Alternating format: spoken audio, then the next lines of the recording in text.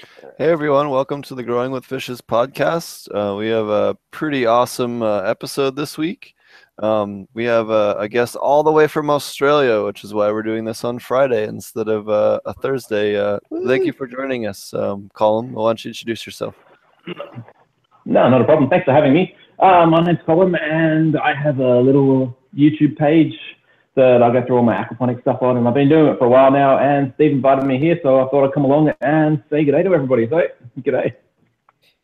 Good day to you, and good evening to everybody in the States. Yep. And we also have with us those of you guys that are from the DGC. We have Fish Ganja Guy, which for the purposes of this episode, we're just going to call Fish. Thanks for joining us. Yeah, no problem, man. Happy to be on as always. Good hearing from you. Hope you're enjoying the weather we're getting right now. Yeah, we're getting hammered. Also, I just wanted to say that to everyone that's listening. If I do go offline and don't come back, it's because the power went out here. We have one of the worst storms come hit us in a decade in California is slamming into San Diego right now, and all of Southern California for that matter. So if either I or Fish goes offline, that's what happened. I've got perfect weather out here, so hopefully I'll keep it going. Yeah, thankfully we have someone on a different continent, so we definitely have to worry about that storm causing a total show end. But I did have one quick preface I want to mention real quick. I wanted to say a big shout out to True Aquaponics. True Aquaponics. You guys can go to trueaquaponics.com. Let me double check that. Make sure it's not .org. I should have checked that beforehand. Anyways, yeah, trueaquaponics.com. I have just partnered up with them. I'll be doing all their customer consulting in the future for them. So if you guys ever need help with your vegetable garden or your commercial design or anything like that, definitely give them a ring. Or if you're looking for, powder nutrients, individual nutrients, or even multi-packs based on your system, definitely go check them out. And there's no, it's not a paid advertisement. There's no payment between him and I. We're just working together to achieve the same goal. So thanks a lot to him and his support, and we're glad to make that announcement. Colin, why don't you tell us about how you got started with aquaponics, and why don't you start? We'll start off there. Yeah, so that sounds good. So the first thing I thought about was I was randomly looking around Reddit, which I do way too much.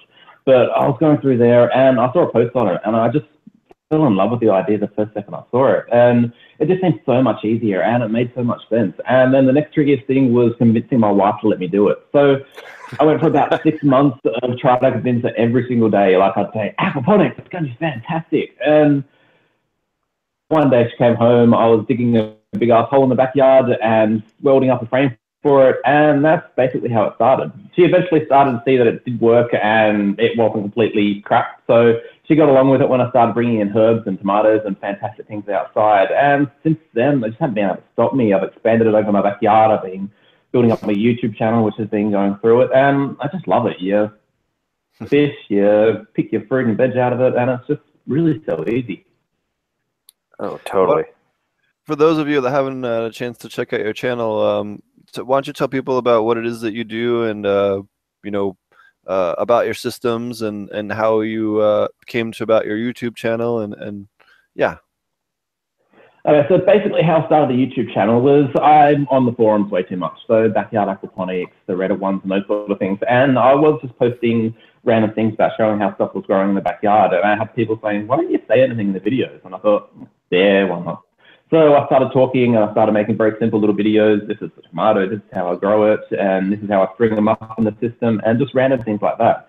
And it's just continued to evolve off that. Had people started subscribing, then more people started subscribing, and it's just basically gone on from then. It wasn't anything I planned on doing. I didn't go out thinking, oh, this is going to be awesome, but I just kept on uploading content and things that interested me, and it's been going on from there. So now I'm sitting on about 20,000 subscribers, which I'm pretty cool, happy about.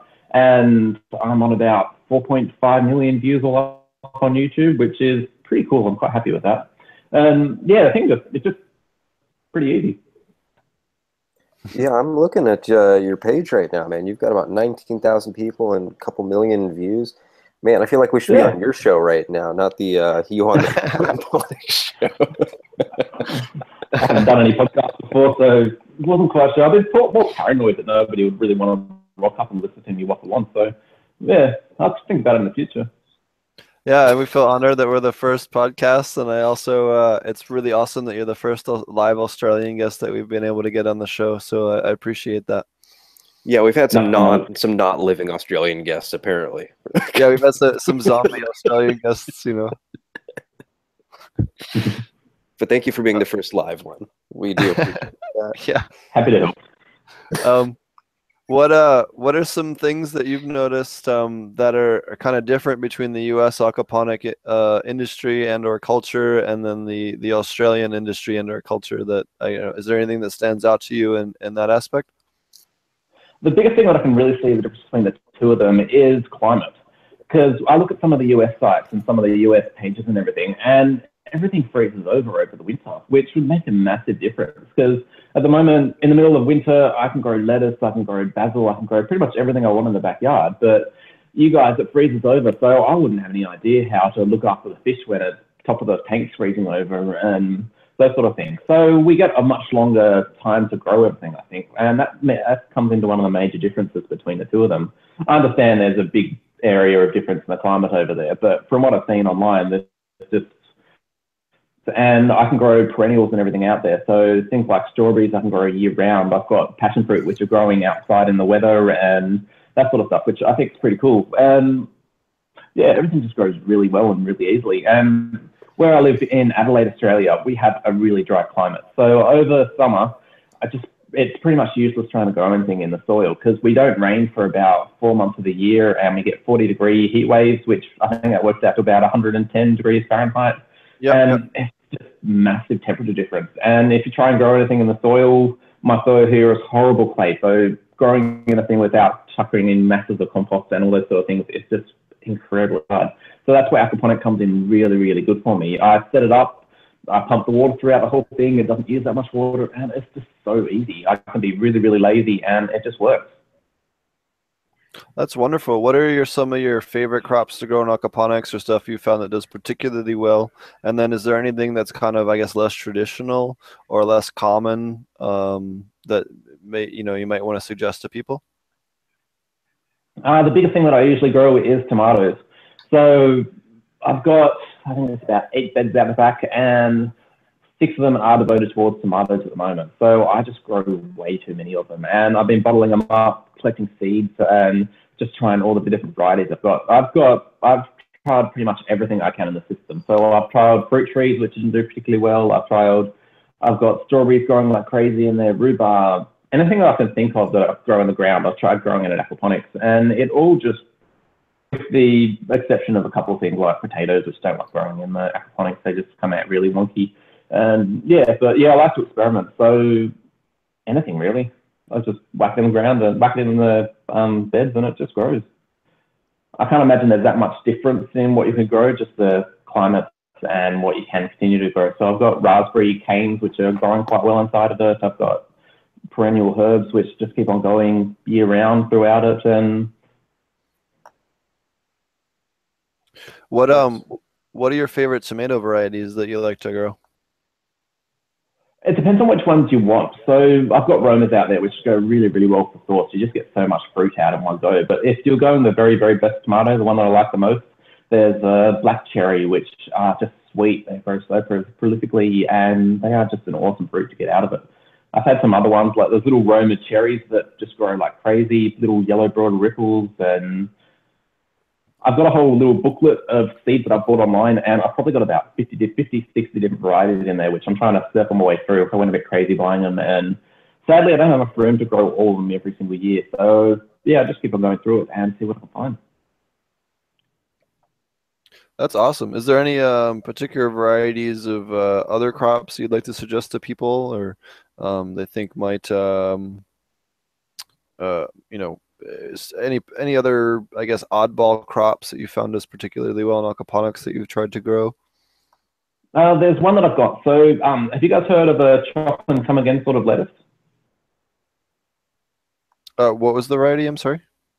It's the sort of lettuce it is. It's a chop and grow sort of variety of lettuce. So when I get this one, it's ones that you can chop the leaves off and they keep on coming back. So it keeps on coming back. So it doesn't try and form a head, but you can keep on chopping off different leaves.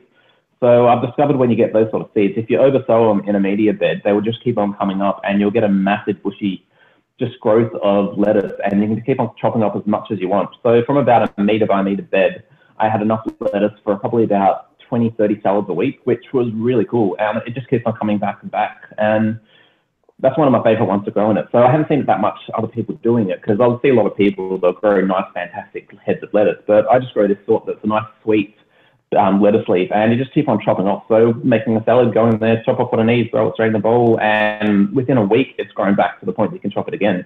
And you just get so much out of it. And I say I've got some seeds wonderful. There somewhere. But yeah, it's just one that grows really, really well. I haven't had any trouble at all with it. It's just really simple. Sprinkle, chop, done. So what do you guys do? What is your kind of your go-to pest control down there in Aussie land? I know that you guys have some different products or different thoughts on that for aquaponics.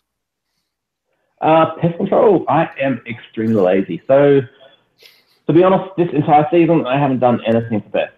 There's been nothing at all I've done. I haven't really needed to, because that's one of the good things about the climate in Adelaide. We don't have to worry about fruit flies, which you have to in Queensland and those sort of places. The worst I usually get is little caterpillars, and you get this bacterial dipel spray that you get. So it's a little powder you mix through water, you spray it on there, the caterpillars eat it up, and then they start headbanging for a little while, fall off and die. And apart from that, the only other ones I usually have trouble with is ants. And then I'll basically follow little ant trails back to their nest and put Antrid, which is a sticky sort of ant killer stuff. You put it around it, they'll all start eating it, they'll take it back from the nest, and it usually wipes out the nest. And apart from that, I haven't had much trouble, apart from slugs and snails. But I figure I let the chickens out, the chickens run around the ground and around the beds, and they all seem to disappear, which is quite cool. I've had massive infestations of slugs before, but you let the chickens out and they give me really, really red yolks after they munch down on little slugs and the snails and everything, and it works quite well. But apart from that, I haven't done anything at all. It's just, I'd be lazy with it. You know what the secret weapon against slugs and snails is, right? What? You go take some butter trays or a shallow bowl, something with a real short lip that they, you can kind of half put down in your grow bed, and you put beer in there. They love beer, and they die from the alcohol because they absorb it through their skin and their body, and they end up overdosing on alcohol. You'll have to check out my video, The Slug War, The Great Slug War. I did a whole lot of trialing, so I got some. I Googled as much as I could to try and figure out which one was the best remedy for it. Because I've got little time lapse that I took on one of the beds overnight, and they would just absolutely swarming with slugs. I was quite amazed with it. So I started doing a whole lot of tests, because I read that you could use stuff for beer, you could use a little yeast mixture that goes inside of it. And the thing that actually surprised me, when I put it on it, you look at the slugs going for it, and you see a lot at the bottom of it, but a lot of them will drink it, and I think they just get a little bit drunk or a little bit tipsy and then wander off. Because I just found massive videos. Hold on, I'll link the video in the comments down below. Well, if you send it to me, I'll put it in the description. Yeah, shoot it to me in an email, and I'll add it to the description of the podcast. Yeah, but I've got a video there of it going through it, and it just shows you the just because I was quite surprised. I thought when you see that many of the dead slugs in the little containers at the end of the day that they would keep on eating it and they'll just be dying, but they just seem to have a sip. They just seem to sip and run off. About 90% of them have a sip of it and run off, and then you get 10% that are left in it. I was quite surprised because I'm just getting quite happily drunk off my drink of beer myself. Yeah, right. Like you're just providing free alcohol for the little bastards. Yeah, they're eating my fruit and veg, and then they're drinking my beer, the little bastards.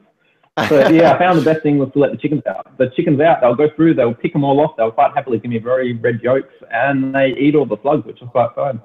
I hear that the ducks are a lot better for it, but I can't really have any ducks in the backyard. So chickens do quite well. Now, did you find anything else that worked in all that testing? Not really. I found the chickens. I did have some other tests planned, but I figured the chickens let out. I didn't think they would eat too many of them, but I took a time lapse about 2 days after I let the chickens out, and they were pretty much gone, which was quite cool. Wow, that's amazing. Well, so when you check the video out after the podcast, you'll see how many there were in there, and it was just an insane amount of bugs. And what other type tests or longer term things have you worked on, or tests that people can visit videos on your site? One of the ones that's a bit of a long-term test for me this year is I've been trialing different nutrient profiles for growing things like tomatoes, because the normal like fertilizer you get out of fish poo and uranium nitrates and that sort of stuff throughout it is very, very good for growing things like lettuce. So there's a very high nitrogen content in the natural fish fertilizer that goes through it, and a lot of that is way too high for tomatoes. So I've been practicing in adding things like potassium nitrate into the system, and to keep it pretty much in line with what the professional hydro tomato growers do. So I've been watching my calcium levels, I've been watching the phosphorus and those sort of things throughout the season, and just comparing the growth this season towards the growth last season with the nutrients a lot more targeted towards the tomatoes. And I found that it's been working really, really well. Like, just for an example, I've had about twice as many tomato fruit out of it as what I got last year, and from about the same amount of area, which is an incredible increase on what I've been doing. So those are the sort of things I've been doing. On the downside, it means that my lettuce have been growing like absolute crap at the moment. They seem to get very stunted and then shoot to seed within about 2 seconds.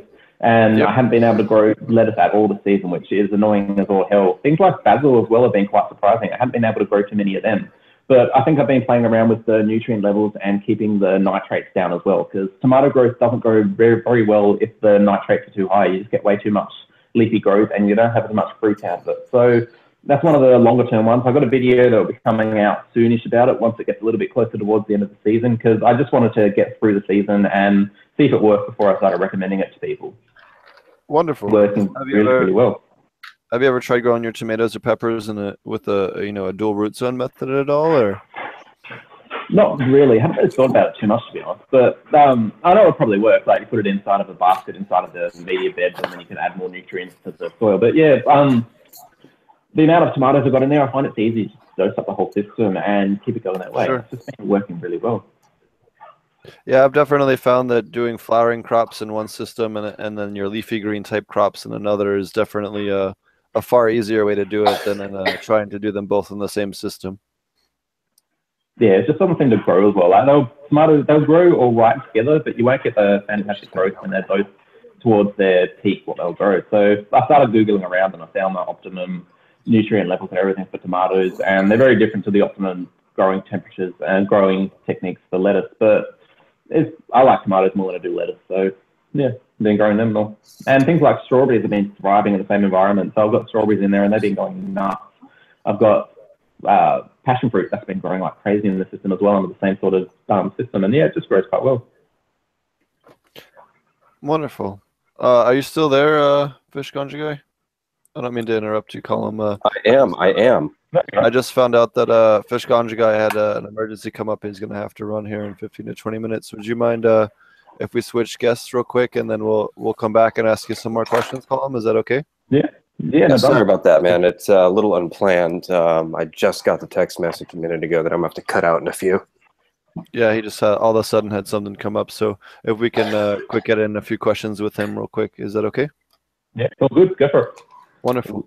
Then hopefully if things are able to clear up, I can get back on the show. Absolutely.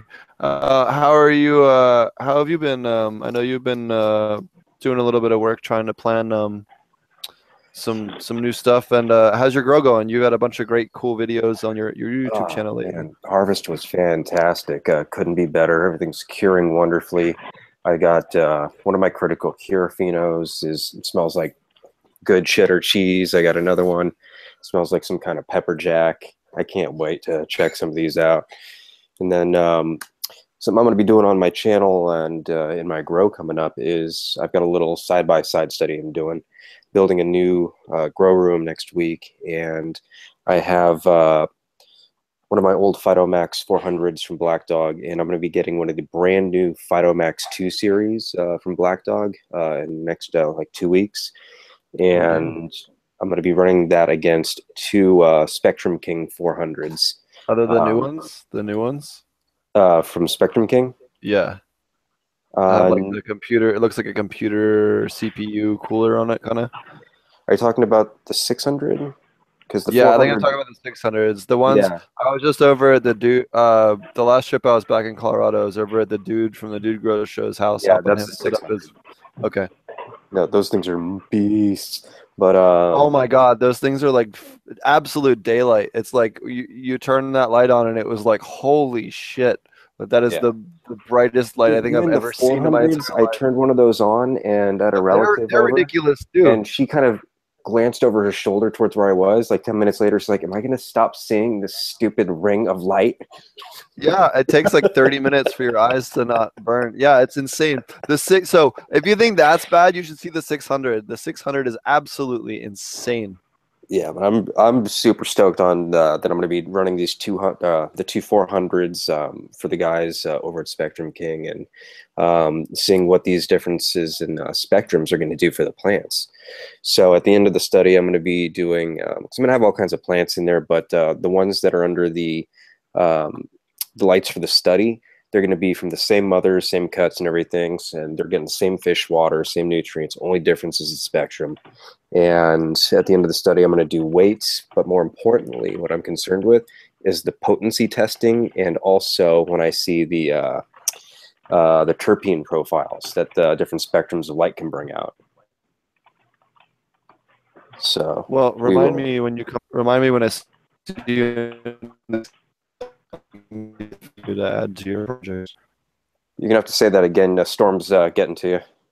Oh, I said, remind me when you come down next month and I see you to give you some seeds for your project. Oh, rock and roll, man. Oh, I forgot. I'm sorry. I screwed up. That should be clearer now. My audio should be a little cleaner. I didn't realize I moved my modem for a second. Yeah, you're good now. Did you get the email that I sent you a few minutes ago with the link? Yes, I did. If you guys are looking to check out Fish Ganji Guy's channel, definitely it'll be in the description. I'm gonna add it here in a few minutes.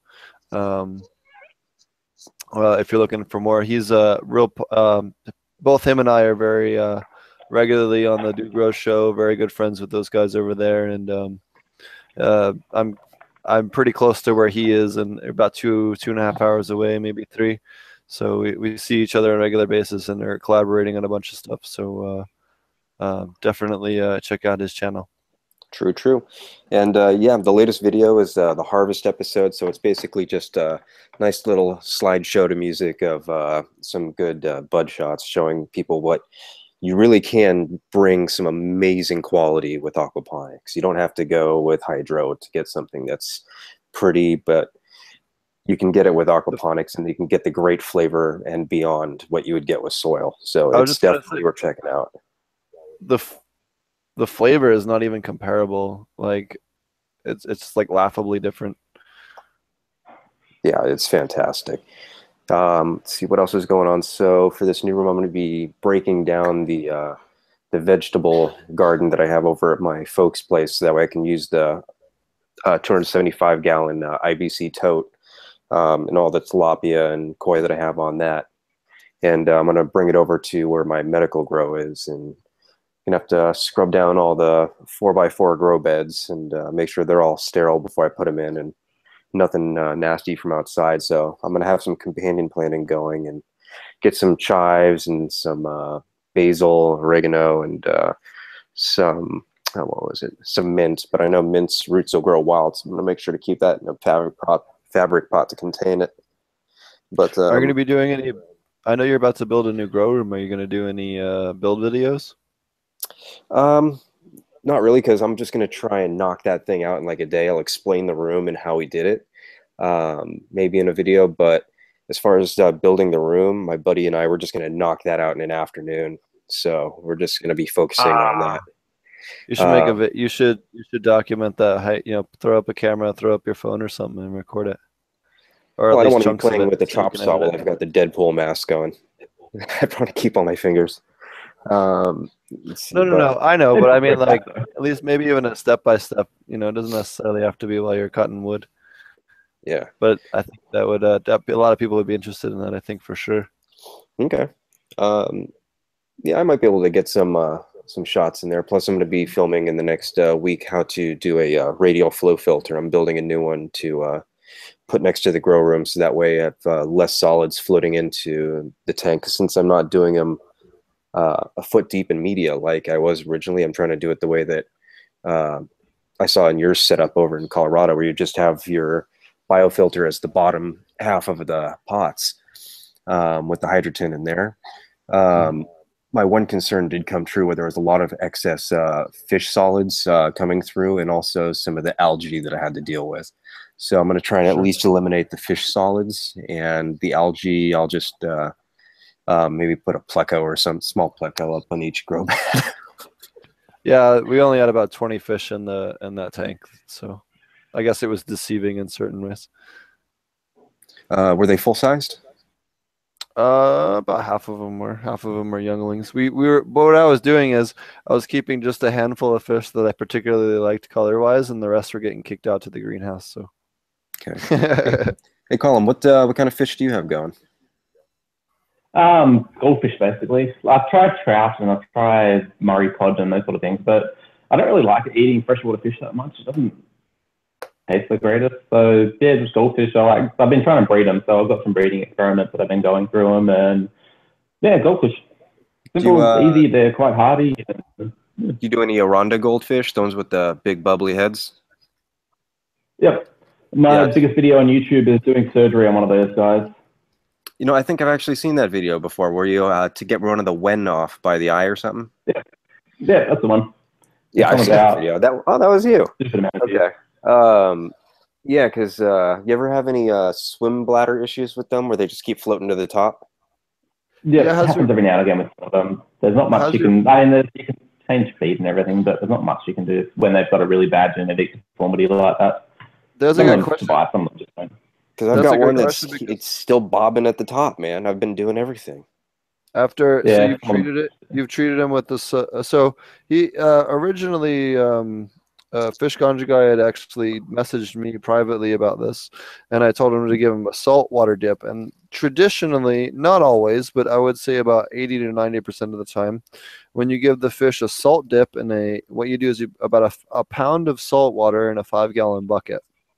And this works for ick, external parasites, and swim bladder issues. And the reason why it works on swim bladder issues is because fish have evolved a mechanism with their swim bladder where if the saline level is beyond a certain point that comes through their nostrils, which happen to have sensors that detect saline level, which is how salty the water is, they regulate the salt level in their blood based on the surrounding water, and they kind of balance for that. Their kidneys do. So I forget if it's kidneys or liver. I'm 99% sure it's the kidneys, though. Sorry, I'm just a little bit fuzzy today. I've been kind of a really, really good day that I can't tell any of you guys about because I'm under NDA right now. But I'll have some amazing announcements here in a couple of months. So I've been celebrating almost slightly too much. Anyways, some of the people on the podcast know a little bit about it. But yeah, I had a lot of new people I'm going to be working with that had a lot of good news to say today. But how it works is when you give the fish a big salinity change, for instance, when you mix up about a pound of aquarium salt in a 5-gallon bucket, it mixes the salinity up to a 0.018, which is specific gravity, which is not quite seawater, but pretty close. When you put a freshwater fish in there for about a minute or two, what happens is the fish, its swim bladder detects that the salinity is dramatically different than the surrounding water. So it causes this forced contraction, which immediately expels all the water out of, or air, depending on how the fish is trying to be. The fish can fill it with water or air, depending on the surrounding water, based on salinity and buoyancy, and there's a couple of other factors that work into that. But anyways, so basically when the salinity is too much different than where they just were, meaning you bring the fish from an aquarium with fresh water over to an aquarium that is salt water, when that happens, it triggers the fish to have a forced contraction of that swim bladder.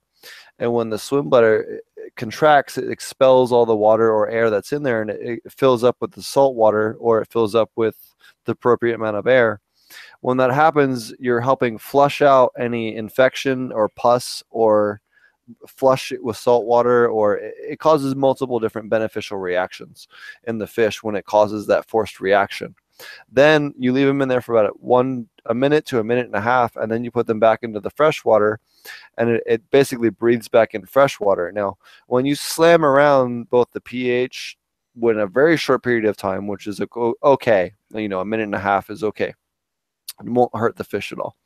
Or you slam the salinity in that short a period of time, the microbes, be it anchor worm, ick, a swim bladder infection, not always, but a large percentage, 75 to 80% of the time, that happens to cure those issues. And the issues, in the sake of ick, the salinity difference, the buoyancy difference causes the eggs to burst on the outside of the fish. You can also do the same thing with saltwater and freshwater. So if I have a saltwater fish that has saltwater ick or saltwater flukes, I can put them in freshwater for a minute and a half. And that minute and a half exposure to fresh water causes the cell walls on those flukes or the ick to burst and basically explode. And you can hear them pop. Like if you put your ear up against the side of it, it'll sound like popcorn. It's amazing. I've done it when I worked in the pet industry because it was the gentlest way to treat these problems that were chronic issues with wild caught fish or otherwise, heavily bred fish coming over from Asia that were in, big fish farms or XYZ problem. This was just one of the gentlest ways without using medication that would, cause other potential issues or hurt my microbial level and hurt my biological filter, or it was just the gentlest way without screwing up as much other things in the store as possible. And that was one of the things that I learned a lot during that, but that's one of the things that I definitely, I suggested to Fish Ganja Guy. Sorry, I realized it took way too long for that explanation, but I feel like it was a fairly detailed explanation. A very detailed explanation. But yeah, I've tried that. I've tried warming up the water to help with the digestion. I've tried feeding him some boiled peas every now and then after I deshell them. And nothing's working, man. He's just bobbing at the top. Hey, every once in a blue moon, you get one that's like that. I also, the other common, I would say common if you're dealing in the pet trade or dealing with an unusually large number of fish, is that they'll get this genetic deformity to their not cell walls, abdominal wall, where their rib cage and the abdominal wall will get extremely rounded, and they'll look almost like they swallowed a golf ball or swallowed a volleyball or whatever. You see it in goldfish or koi sometimes, and there's a couple of breeds that even have it as stabilized, where they're spherical fish. Well, yeah, they're chubby fish. I mean, yep. They're horrendous.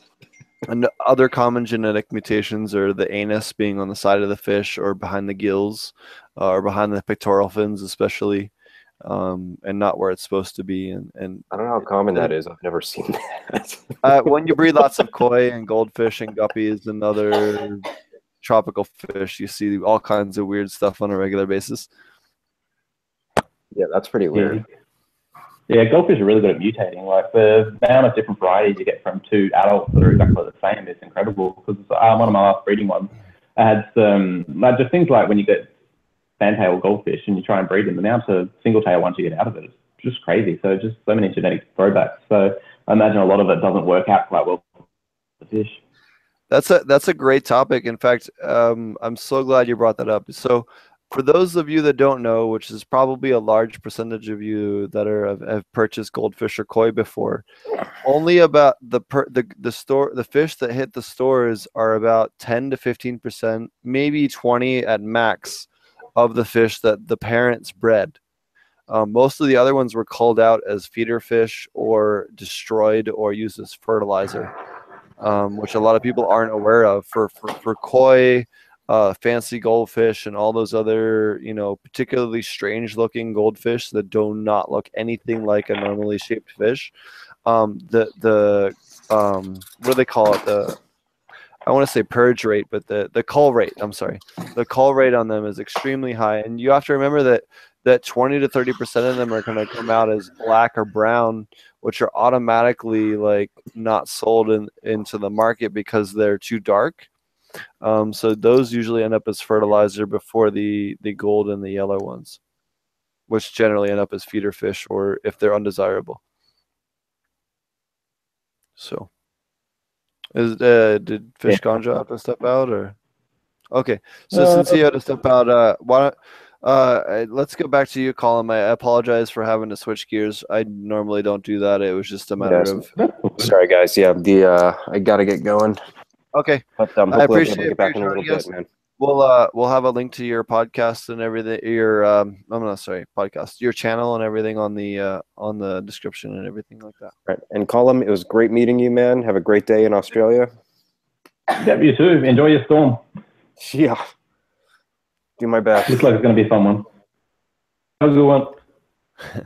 The wind is slamming my window sideways right now, which is pretty awesome. So, Colin, why don't you tell us about what are some things that you've found that have been maybe underserved or not publicized, or things that you found that have been particularly useful in the aquaponics, and as far as aquaponics growing and the aquaponics industry is, I'm real passionate about silica, for example. I talk about that a lot. What are some things that you found that maybe other people don't know or aren't aware of, and could definitely benefit from?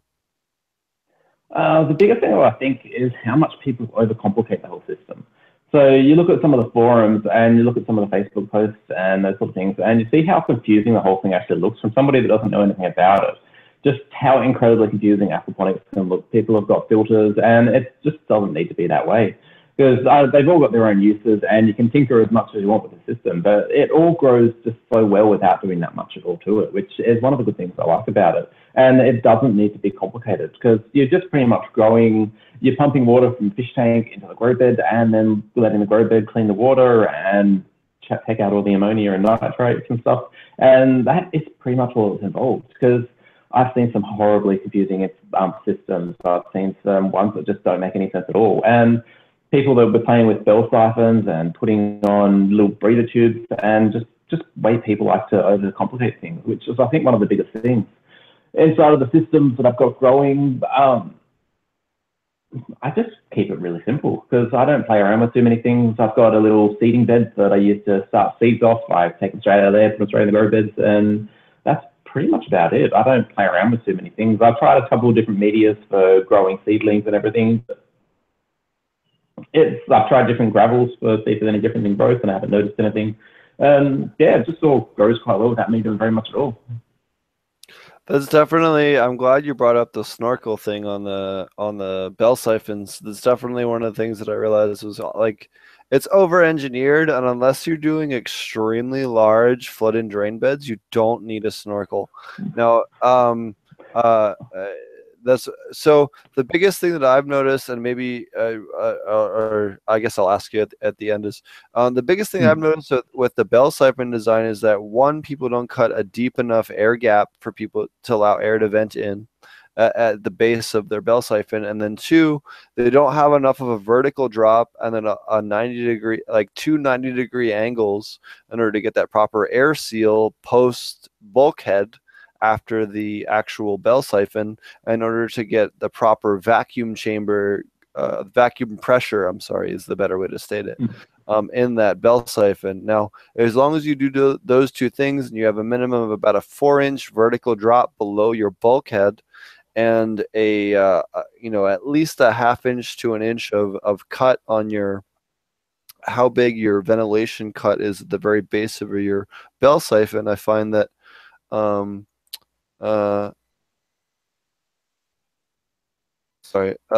the base of your bell siphon, that's a great way. Yeah, that's pretty much what I found out as well. When I first started playing with them, I had it all sealed up at the bottom, and they couldn't get air back through it. And like I say, I had a little bit of it wasn't completely 90 degrees, and I had trouble with it. Once you figure out the very simple little things like that, they just work so well. My biggest bed that I've got there is 6 meters by, which I think metrics. It's a big bed. Hold on, let me Google. The biggest one I've done is about 12 feet by about 20 feet long. I'm sorry, yeah. It was about 4 feet wide by 20 feet long. I apologize. Yeah, that's probably about the same length as my one. And the siphon on it works perfectly. I've got no breather tubes, anything like that. And yeah, it just works exactly the same as it does in one of the other beds. I've got the same flow going into that one as I do the smaller beds, and they both kick off perfectly. I don't have to do anything at all to it.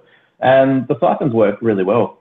one of the things that I recently did was temperature checking between the siphon bed and the constant flood, because I've read up a couple of different places that were saying that you get a different, so if you've got a heat wave that's coming through, you should have it on constant flood instead of siphon.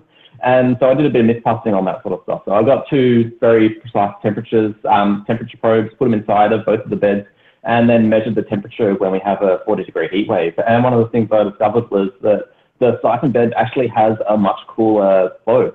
So I found that the water coming in, so I think it's evaporative cooling that goes through it. So when all the water comes out, the moisture and everything comes up through the stones and cools it as it goes through, which is one of the things I discovered.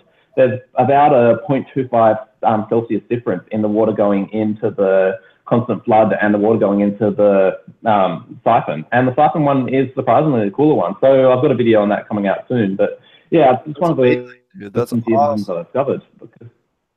Because you see it spouted a lot on forums and Facebook, let's say, oh, if you've got a heat wave, take the siphons out and let run it through constant flood, which makes sense in theory because you don't want hot air getting in between the stones, which warms it up. But the evaporative cooling must be cooling it down and keeping the whole system cooler. One of the other things too is that, I mean, because you have that flooding and draining, you're getting a better gas exchange in that root zone, and that's keeping that media bed cooler. You know what I mean? Just based on the evaporative and the fact that you're drafting that cool air in that can be, you know, humidified and then pushed back out by that water layer. That's one of the biggest benefits to the when we do the dual root zone system, is that the fact that flood and drain action in that lower half of the pot acts as like a diaphragm shoving air through that upper half of the root zone. And that's, you know, one of the reasons why we get the increased growth. But that's so interesting. I'd love to hear more about that. That's so that's so interesting. I've never done a side by side. That I've definitely on the inverse of that, I've had really good luck with flood and drain beds where we had the water at 72 or 74 degrees. At one instance, we had a wind gust of over 85 miles an hour, which is, I don't know what that would be in kilometers. My math is a little bit bad, but like 150, 170, something like that, kilometers per hour. If my math is correct, just rough math. You know, what did Bush call it? Fuzzy math. Anyways, so something like that, and we had a whole wall blow off where all the clips came off the one side of the greenhouse, and because there was so much heat in the grow bed from the hot water, even though the outside ambient temperature was 42, 38 degrees, something like that, the heat coming off that 72, 74 degree water kept all of our plants from being frozen or frost burned, because the water coming into the plant via the root zone and just the heat coming off of that grow bed, you know, created a little almost miniature humidity and heat dome around the plants that protected any of them from even getting any frost burn. And that's one of the things that I feel like aquaponics really has the ability to step in and be better than other industries, is because we can climate control through water volume much more efficiently between doing things like GAT systems, ground air thermal exchange, or through solar heating of the fish tank and the water that's running through the systems via solar water heating. Those are the two biggest advantages, aside from the cost reduction of fish food versus hydroponic nutrients, that aquaponics can provide to the agricultural industry. And I think that's one of the biggest things that's not emphasized enough in the industry as a whole, where we can produce and climate control these things at, you know, laughably low rates compared to the hydroponic or even aquaponic soil industry. And that's one of the biggest reasons why people should look at aquaponics and invest in aquaponics, as far as commercially or even in a backyard setting, why it's more cost effective. Yeah, no, that makes sense. And it's one of the things that I discovered. Water volume does the most to stabilize the temperatures, because at the moment I've got about 17,000 liters, which I don't know how much that is in your tongue, but yeah, it's a lot of water inside of the system, and it's a hell of a lot more stable. Because I found when I had about a quarter of that amount of water, when we had a heat wave that comes through, the temperature would get to about 32 degrees Celsius, which, about 80 degrees Fahrenheit, I think, roughly. And that's when it starts getting to the danger zone for some of the fish. And when there's a lot more water there, it stays really cool. So it hasn't gone over about 28 degrees Celsius throughout the entire heat waves that we have going through here.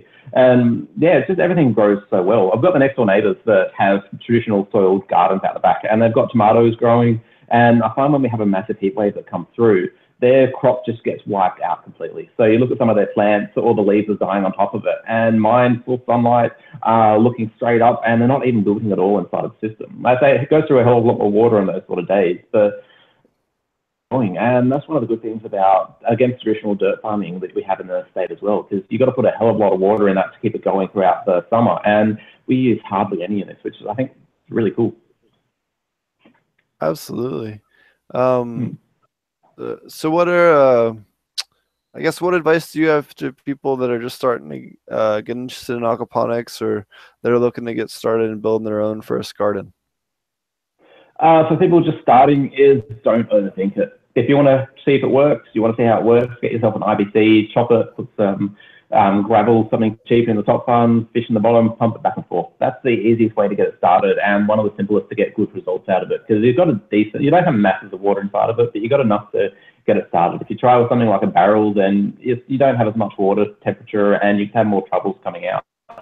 So the bigger the system is, the more stable it will be. And once you see how it works, then that's when it's time to expand into the room that you have. So, and to the climate and conditions that you've got as well. Because in the US, and you've got really cool climates, you'll need greenhouses and that sort of stuff. But it really depends what you think. So yeah, just give it a go, basically. It's not as complicated as what a lot of the forums and that sort of stuff makes it out to be. And some of the videos, you look at some of the YouTube videos and they go through all the complicated things that they're doing. And it doesn't need to be that way. You're pumping water from the fish tank to a grow bed and back. You can overcomplicate it. So once you get more fish in there and you've got solid issues, you can add filters and those sort of things to it. But as long as you follow some of the basic things like stocking rates and water volume and that sort of stuff, then it's really not complicated. Follow the basics and don't overthink it. And grow what you like to eat. So that's one of the big things I'd recommend to people. They say, oh, what can I grow in there? And basically grow what you like to eat. If you things like beetroot, if you never eat beetroot, then don't bother trying to grow it because you don't particularly like it. If you look at what you buy at the shops weekly, if you buy lots of tomatoes, then grow lots of tomatoes. If you buy lots of lettuce, grow lots of lettuce. And just try and keep your shopping bill down by what you can grow in the backyard. Wonderful.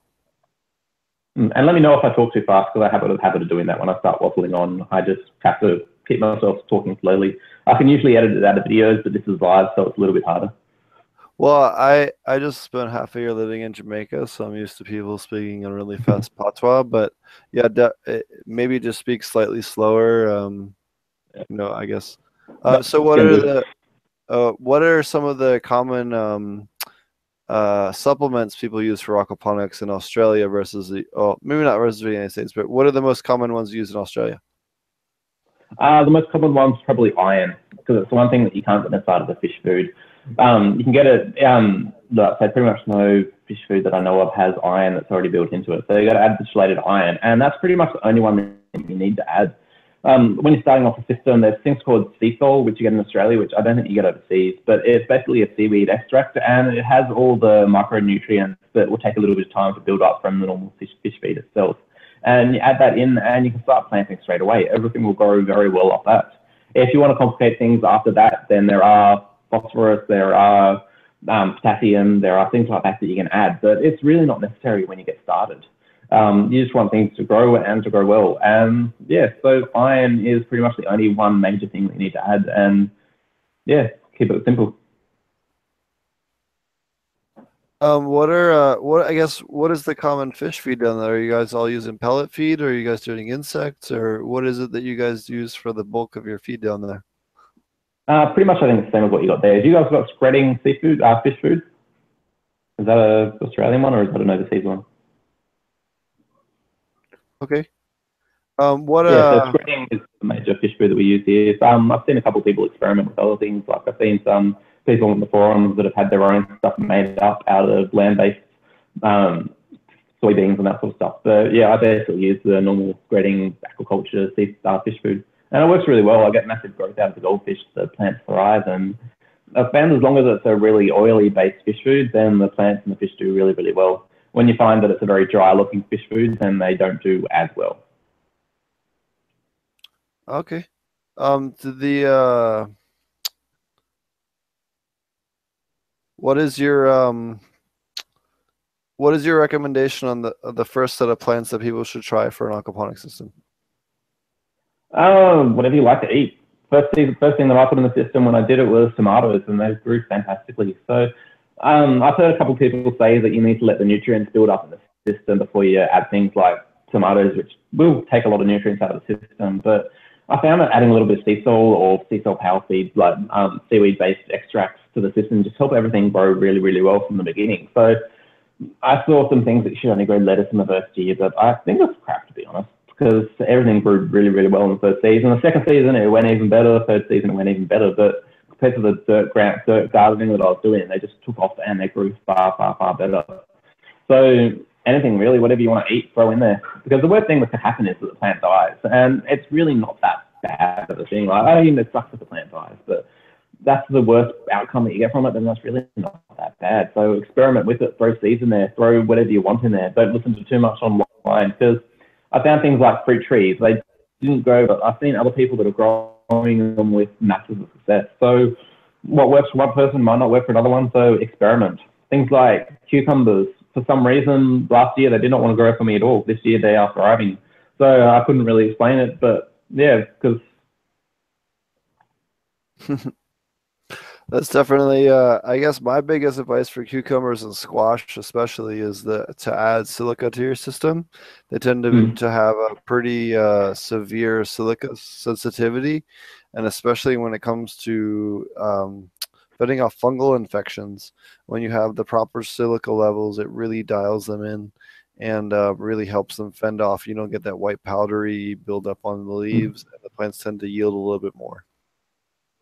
So how do you usually add it? Are you adding silica sand to the grow bed, or is it? So you know how, like, traditionally, if you're going to dose your potassium, you need this potassium carbonate and calcium carbonate. That's commonly sold as a pH up, or potassium hydrate or hydroxide. I'm sorry, or calcium hydroxide. Yeah. Instead of using those potassiums, you use potassium silicate. Is the easiest way in order to adjust. It'll raise your pH pretty similarly, and it'll account for your silica. Okay, no, I think that'd go. And it's fairly cheap. There, so that might be why having some issues with it. I haven't tried any of it before. So how much does it raise the pH by? Because that's one of the things that I've got an issue in my system. There's a lot of lime-based. I think when they condition the water in our state, they add a lot of lime-based stuff to it. So I've got a very high naturally pH, and it takes a while for it to come down. So that's why I added potassium nitrate, because I didn't want the pH to shoot up too much. But how much do you find it increases normally through? So if you're trying to use that, you can also use silicon dioxide, which has a small increase in pH, but a much slower pH, but it's much more expensive. But it's a much less pH increase. Okay. Do you know any resources that have all that sort of information in it, like how much to add to X amount of water or X amount of part per million increase? Or I don't off the top of my head, but I have all that stuff on hand, and I'm happy to email it over to you. Yeah, email it to me. Curious about it, because it's so hard finding that sort of information online, because there's just not much about it. Like trying to find the nutrient profiles for the tomatoes took me a hell of a lot of Googling before I'd be able to find how much potassium for different growth periods and that sort of stuff. But, yeah, so if you got information, email it to me. I might try and put it in a video. I'll give you a heads up. Absolutely. In the States, we have a product called Mad Farmer Silica, which is potassium silicate, and that's one of my favorites as far as people that are in the U.S. that are looking to purchase something off the shelf. I'm sure there's an equivalent, similar type product in Australia. I'll just have to do a little research to send you a link. Yeah, send me the information for it. Yeah, because one of the things I have had trouble with fungal stuff on the cucumbers, I'll get about 3/4 of the way through the season, and then you start getting the rust on them, and you start getting the powdery mildew and those sort of things. And I'm a little bit too lazy to start treating them with milk and those sort of things, because I'm a bit lazy with it. And tomatoes just seem to thrive next to them. Things like pumpkin as well, I haven't had much luck in it, because by the time that the plant gets big enough to start putting out the fruit, then you usually get the powdery mildew, which I think is an issue with my area as well. But so I'm glad you brought that up. So lack of silica is one of the biggest causes of powdery mildew outbreak. If your silica and calcium and magnesium are dialed in, it is really hard for powdery mildew to get established. And even if it does, it doesn't take off like wildfire like it traditionally does in an aquaponic system because of the humidity and the high nitrogen. It makes it a very favorable environment for that. But as long as you're dosing your silica above 80 parts per million to 120 parts per million, if you're growing a lot of squash or a lot of cannabis in your system, that really makes a absolute night and day difference. I've done this both in an outdoor and an indoor setting multiple times, and it just completely eradicates how like the ability for those fungal spores to spread throughout a room. It keeps them isolated so that you can just axe the one or two plants that happen to have it and then just be done with it. You know, you don't have to worry about it taking over your grow or whatever. But it's one of the things that, especially in a closed environment, I've had a lot of testing for. Yeah, because it's one of the things I've had trouble with. Like, I've tried pumpkin, and they just never seem to get through the season without dying off. Same thing in the soil as well, because I think it's just, I've tried growing them in the soil, and I can't really get particularly far with it. So yeah, I'll give it a go next season. It's starting to get a little bit late in the season to plant some more, but yeah, I'll make sure I try it for next season. I've heard of it that much, so yeah, I'll give it a go. That's awesome. I had a quick Aquaponic Dummy was kind enough to donate a product as a giveaway for this episode. He's donating a free Hanna iron checker. It's an HC iron color meter, 0 to 5 parts per million range, which is exactly what you need for cannabis growing or vegetable growing or lettuce growing or whatever it is you're doing for aquaponics. I want to give him a big shout out. Leave a comment in the video, and we'll pick a winner. He'll pick a winner, and then whoever wins he's gonna mail that to you. You must be within the lower 48 states of the United States, and his company is Van Buren Hydroponics LLC, based out of Maine. And if you guys are interested or you happen to be up in Maine, give him a call at 207-868-4115. That is a non-paid promotion. You know, not giving me anything financially, just full disclosure, because I know that it's come up a lot in other industries. Anyways, he's a real good friend of the show. He's been on the show before, and he was kind enough to donate that to us. So please give him a shout out and thank him, and leave your love on the video, and we'll pick a winner before next episode, and we'll announce that on the next episode. So thank you very much for him for taking the time to donate this and trying to participate. And we'll get him back on the show again soon. I know he's been through a lot of crazy stuff up in Maine with their legal rigmarole and all the fun stuff with them trying to get established. And we're going to get him on the show again soon to talk about how that, I guess, I'm trying to think of the best way to word it. I don't want to use the word clusterfuck, but the unrolling of their cannabis laws have been working as far as I know they definitely almost went back on the fact that they were going to allow cannabis clubs and a few other things, and that maybe in jeopardy now. And it's been kind of a complete mess, almost as bad as Jamaica or Puerto Rico. So it'd be great to get him on the show soon. So no, it's really nice to know that sort of stuff. Hope somebody good gets it. Actually, I do have a question for you. You might be able to help with. Sure. What do you use for testing a lot of the things in your system? So the like the phosphorus, the potassium, the silica. What sort of things do you use to test the levels inside of it? So for phosphorus, there's a Planted Aquarium test kits that you can get that test within the range that we're looking for. I think they test up to 80 parts per million. Some of the higher end ones, Hanna makes them, Lamotte makes them, and then hold on, I'll pull up the other company that makes the other really good tests. Hanna, Are they digital ones or they vary depending on the accuracy and the range that you want to do. Give me 2 seconds. The ones that I've been using are the ones that I've been using. There's a Planted Aquarium one like you've been talking, but you put the drops into it, you put a little bit of water, you shake it in, and the one that I've got doesn't go down to the fine enough scale. So potassium, I've been trying to keep it around 200 parts per million, and the test of the lowest it gets to is to about 300 parts per million. So I've been adding more drops in to try and keep it, try and get an accurate enough reading. But I wasn't sure if there's anything that's more dialed into what we need to do, or something that has more tests inside of it, or for the different silica levels. Sure. So for for instance, if you're trying to do like for most aquaponics, 0 to 30, you'll get you pretty close. Or you can do a if you want to test up to 60, you just cut the volume in half. So I dose half that amount of water and then add the other half is RO water so that it's pure, and you can do what is called a like a half test, or there's a scientific name for that. Anyways, you can use that to test higher based on the volume level as long as you're accurate on it. But Hanna has a phosphorus high range checker that that you can range 0 to 30 parts per million, which is unless you're growing cannabis, will generally cover what you're looking for in that. And then for potassium, Lamotte has the best test kit. Lamotte has they're a Canadian-based company, and they have a test kit that measures 6 to 60 parts per million, which is really good. And that extremely accurate. And again, you can do the half scale tests. Or the other company I would recommend you to is Red Sea Phosphorus kits, which measure 150 to 450 parts per million, which is anything that that's ideally for vegetable greens. You want about 60 parts per million. For flowering plants, you want between 1 and 200 parts per million, depending on what you're doing. I'm sorry, I'm looking at the wrong thing here. For I'm sorry, I disregard what I just said. Those were for potassium. I was just looking at the wrong column on my own chart. I apologize.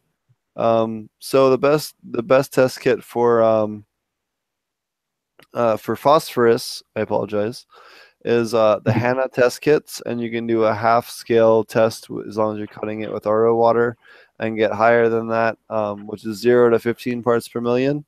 And then the Hanna high range, which is 0 to 30 parts per million on the phosphorus. And then your ideal for greens, lettuce production is 18 to 20 parts per million. And then for flowering plants, you're looking at like 15 to 40 parts per million, depending on which crop you're going for in an aquaponic system, assuming, optimal, everything is optimal. And both of those kits come with 20 tests per kit out of the box, and you can order, replacements after that. Just remember that anytime you guys order from Hanna Direct, it takes an extra long time to get their. They take a long time to ship. The turnaround isn't the fastest, so order it before you think you need it. And then for potassium, I apologize earlier. My favorite test kit for that, Elios has a 0 to 400 parts per million. Red Sea is 150 to 450 parts per million. And those two are the best as far as, in my opinion, for the range you're looking at for fruiting crops or cannabis. If you're trying to like at home test your system, and those range between $37 and $44, depending on at minimum. Okay, that's good. I'll have to check them out. Yeah, that's a great question. I don't think we've ever talked about that. The companies that I would recommend to you, if you people are looking at home and you're trying to develop your own methods or your own testing and trying to be super scientific about and precise about what you're growing at home, check out Hagen, which is Hagen. They have a wide range of products on their website. They're based out of Germany. You have Hatch, HACH, which is another company, which does a lot of testing equipment. You have API, which is Aquarium Pharmaceuticals, which I worked at when I was a teenager. I used to work out of their Chalfont, Pennsylvania facility. I used to actually work in their laboratory where they used to have zombie fish. They'd have fish that had ick and every manner of fish disease you guys could ever think of, and we'd breed healthy fish and then intentionally infect them for the purpose of treating them with different products that we would produce, but we had to keep a huge stock of fish alive for testing purposes, and that was one of my first jobs in the aquarium / aquaponic industry at all. Then you have Hanna, which is an extremely accurate electronic testing company. One of the things that I would say is really awesome about Hanna checkers is the fact that you can be totally colorblind and use Hanna checkers. It gives you a digital readout with a digital reading and an exact number on the display. So If you can't see colors, it doesn't matter. You don't have to read a color chart. It'll give you a dialed in digital readout of what your parameters are, rather than having to deal with something like reading a color chart and comparing it to that, which for colorblind people can be really difficult at times. And that's honestly how I was first introduced to HANA, was a colorblind solution, because when I worked in Philadelphia, we had a lot of colorblind customers, because for those of you who don't know, colorblind people are between 8 and 11%, depending on country, of the population. So it ends up being more common than you'd think. So they're one of the best go-to companies as far as not like super. I mean, they're expensive, but they're not super expensive. But if you're colorblind, it gives you an option to do hobbies and things that you otherwise would be closed off to because of the testing equipment. And then Red Sea is an aquarium company in the United States. And then the other company I recommend people to look into is Lamotte, Lamotte. They're a Canadian-based company that does extremely high sensitivity levels tests, and they have tests for damn near everything, to the point where it's kind of ridiculous, some of the stuff that they have. So, between those companies and a company called Elios, ELOS, is the other company I'd recommend. Between all of those, you can generally find the test kit that you need. And I'm glad you brought that up, because it's a topic that I've never thought to bring up, but I actually have a ton of information on. So I very much appreciate you bringing that up. No, it's all good. It's just some of the stuff I haven't been able to find that much information. I'll figure it out as I go, and you do aquaponics, water testing, and anything beyond nitrates, ammonia, and those sort of things. You can't find that information for. So it's good information to have. I'm actually in the process of writing a couple different books right now on aquaponics specifically, and in that is links to test kit products and ranges. And one of the things that I did when I used for helping people out when they message me is, and if anyone has a problem or any question, again, always ask me. We love to have questions that we ask on the show. We love to answer them on the show and help everyone learn, rather than just answering your individual question via email. We love to help people via email.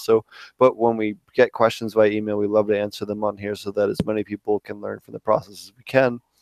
And one of the things I did was build a big test kit spreadsheet, and I use it for when I'm giving advice and things like that. And if you're trying to check those kind of stuff, it's definitely something that's helpful to have.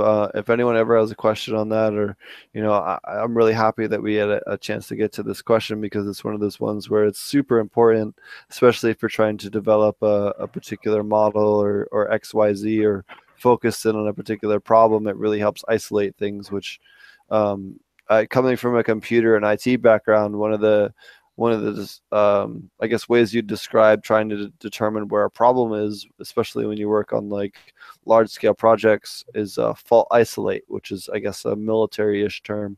I used to work for the Armory Post Office, full disclosure, at one point in my life, as a contractor, not as an enlisted person.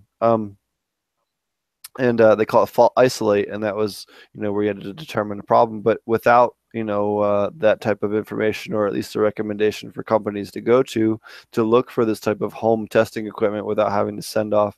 Now, for the amount of money of some of these test kits, you could easily send off to get a full panel done for an agricultural or mining water test, that'll give you all of the answers. But at the same time, you can get between 25 and 150 tests for each of these things, ranging for between $20 and $50, depending on how accurate and what range you're looking to test some of these nutrients on average. Yeah, no, it sounds good. Another thing that I had a lot of trouble finding information online and that sort of stuff is the different nutrient profiles you need for different plants. Because, for example, growing lettuce and growing tomatoes, you need different amounts of potassium and all those sort of fun things inside of it. And I just couldn't find any information that was specific towards aquaponics, because one of the things I was paranoid about is, if I'm going to add all this potassium to the water, is that going to affect the fish at all? Because I know there are some grow centers, there are some hydroponic nutrients and everything, but they've got a lot of copper, they've got a lot of zinc and that sort of stuff inside of them, which would be horrible for the fish. So I wasn't quite sure if adding more potassium and stuff like that would be an issue for it. And that's one of the things that I was paranoid about putting the information online before I completed it for a season because I wasn't sure what was going to do what to the water, the fish, and that sort of stuff. So yeah, I experimented and tinker with that. Well, I actually have an incredible amount of data on that. Is there any particular question that you have on that? So just for those of you who don't know, like I have data from many, back when I used to work for the aquaponics source, I had the ability to email a whole bunch of different universities, commercial grows, and a bunch of other things, and I collected a ton of data. And when I left there, that was one of the things that I got as, part of me leaving there. Was all the data that I worked on, and I used that to compile a whole bunch of averages based on people's actual real world production. I have an enormous amount of data from a very wide range, for everything from commercial grows to universities to experimental grows that did really well and everything in between. So if you have a particular nutrient question, or if you just want to know what lettuce should be at or flowering plants should be at or whatever, it's definitely something that I can answer for you.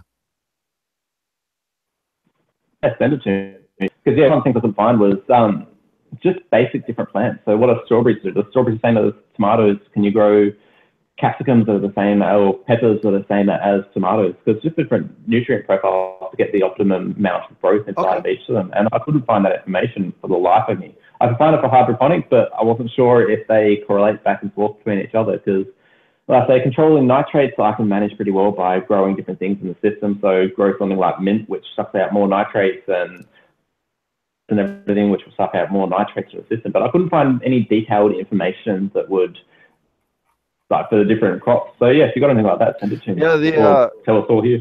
So on that exact note, the reason why I'm bringing this up is because I've actually been in the process of working on scripts to make sure I get all the data that I want together for each nutrient. I'm going to be releasing a nitrogen, a phosphorus, a potassium, a sulfur, a calcium, a magnesium, an iron, a silica, a chloride, a manganese, a copper, a zinc, a boron, a molybdenum, a dissolved oxygen, sodium, and then even a few trace elements like cobalt and a few others.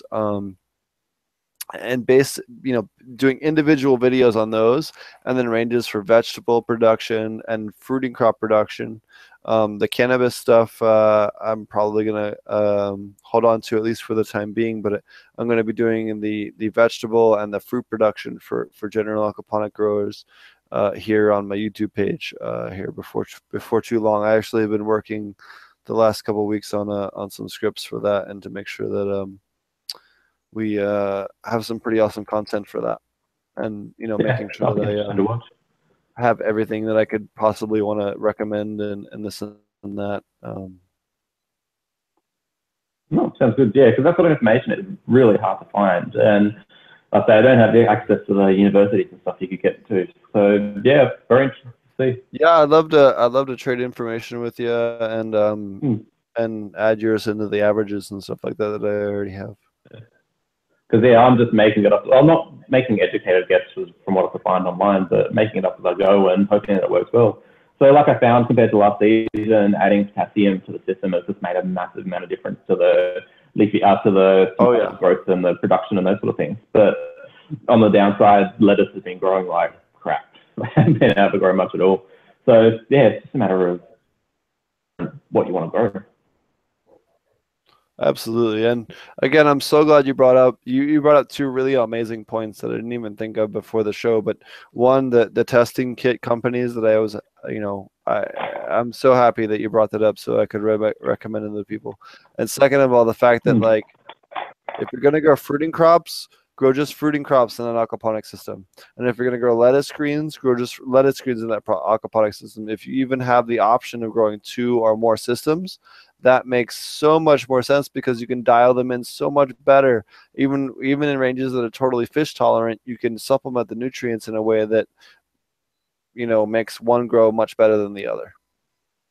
Yeah, if I had a bigger property than what I've got here, the ideal system that I'd probably set up myself would be a dual system. So I wouldn't do it so much the aquaculture side. So I'd keep one side that would be for mostly leafy greens. And then I would have another system that the solids and everything drain into, go through a mineralization tank and those sort of stuff.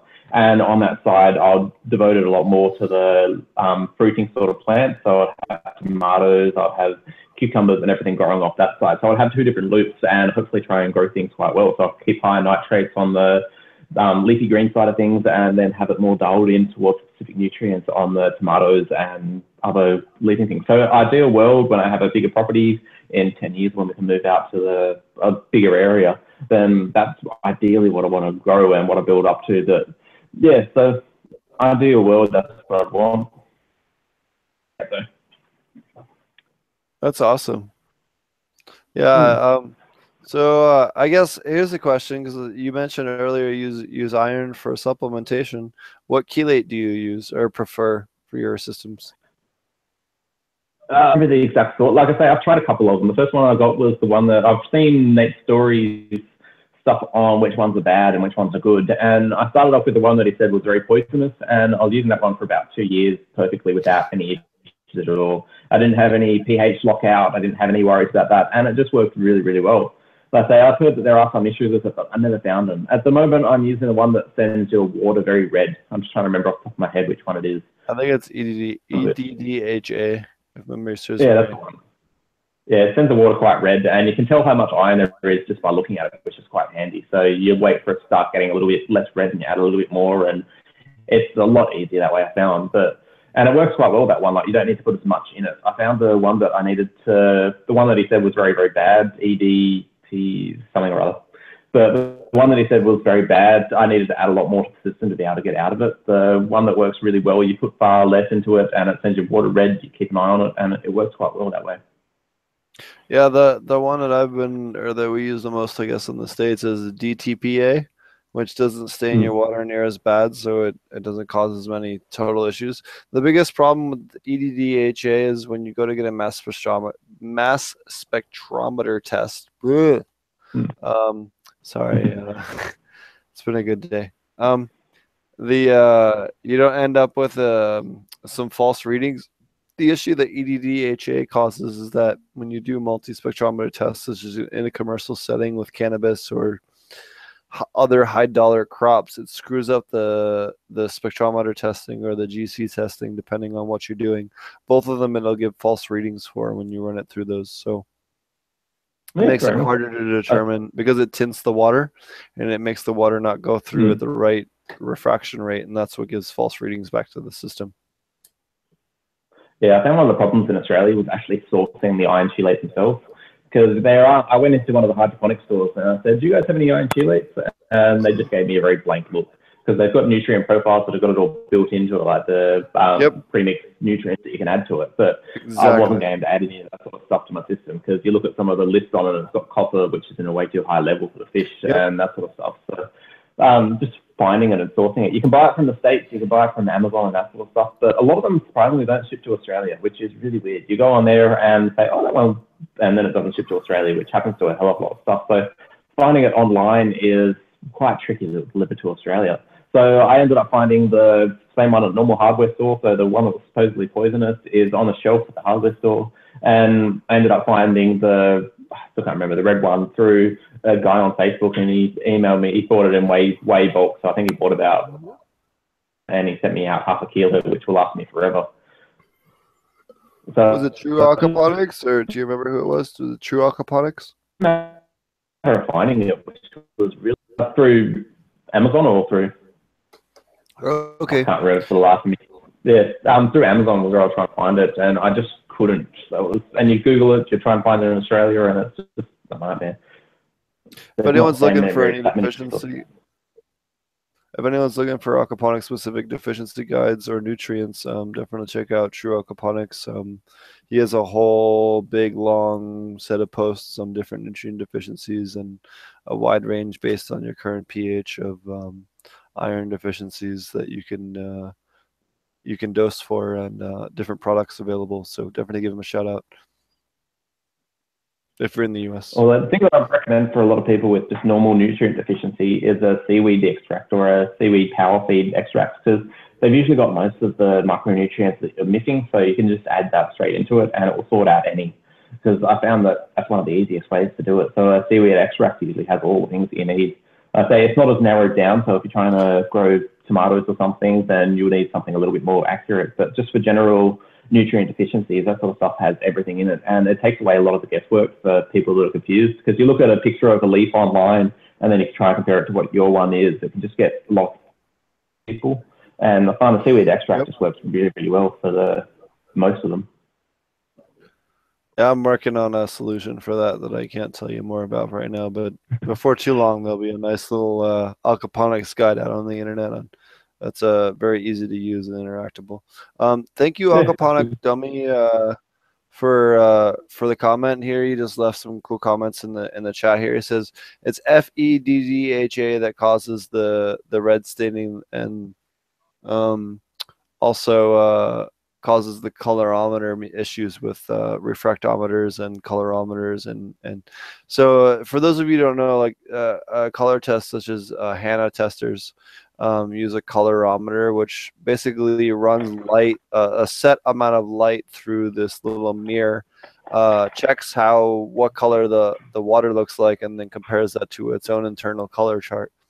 And when you dye it with these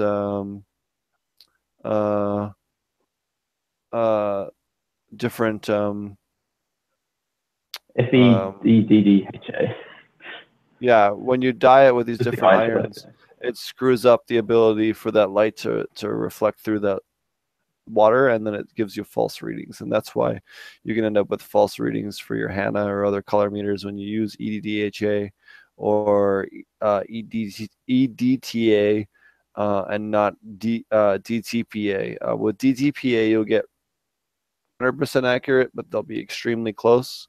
With the other iron chelates, it becomes extremely hard to regularly test for, and that's one of the biggest reasons why you need to steer away from those. Oh, fair enough.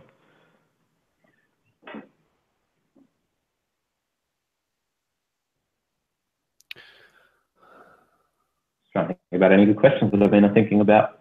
Something you might know. I've had no luck at all with basil this year. I'm not quite sure. Is the high potassium bad for basil? Do you know? What was that? I'm sorry. Basil. Do you know if that? Because I've had no luck at all with basil this year. I've tried growing it. I'm not sure. I think pretty sure high potassium levels are growing up potassium go between 60 and 80 for basil in an aquaponic system, parts per million. Yeah, so mine's definitely out then. Or milligrams per liter, whatever your measurement is. Yeah. I've had no luck at all this year. It's been quite sad. The basil really does best when you have extremely high nitrogen, so like 30 to 60 nitrogen or even higher. Basil does super kick ass. Above about 60 parts per million, it starts to stretch a lot, and you'll end up with very large node spacing to where it's spacing out almost too much. So, can you hear me? You still there? Yeah. Yeah, I'm here. Sorry about that. It's breaking up a little bit, but not too bad. Yeah, the storm is raging outside. I apologize for the hiccup there. Go ahead. Yeah, what was I going to say? Yeah, one of the things I have trouble with mine is keeping the nitrates up, because I find that the tomatoes are just sucking straight out of it. I've had pretty much zero nitrates for a while now. I keep on adding more fish. I added 60 extra fish from the breeding experiment that I did this year, and I still can't keep the nitrates up high enough for them. I find once the tomatoes get out of it, then they start coming up again. But yeah, I need more fish, I think, or feed more often or something.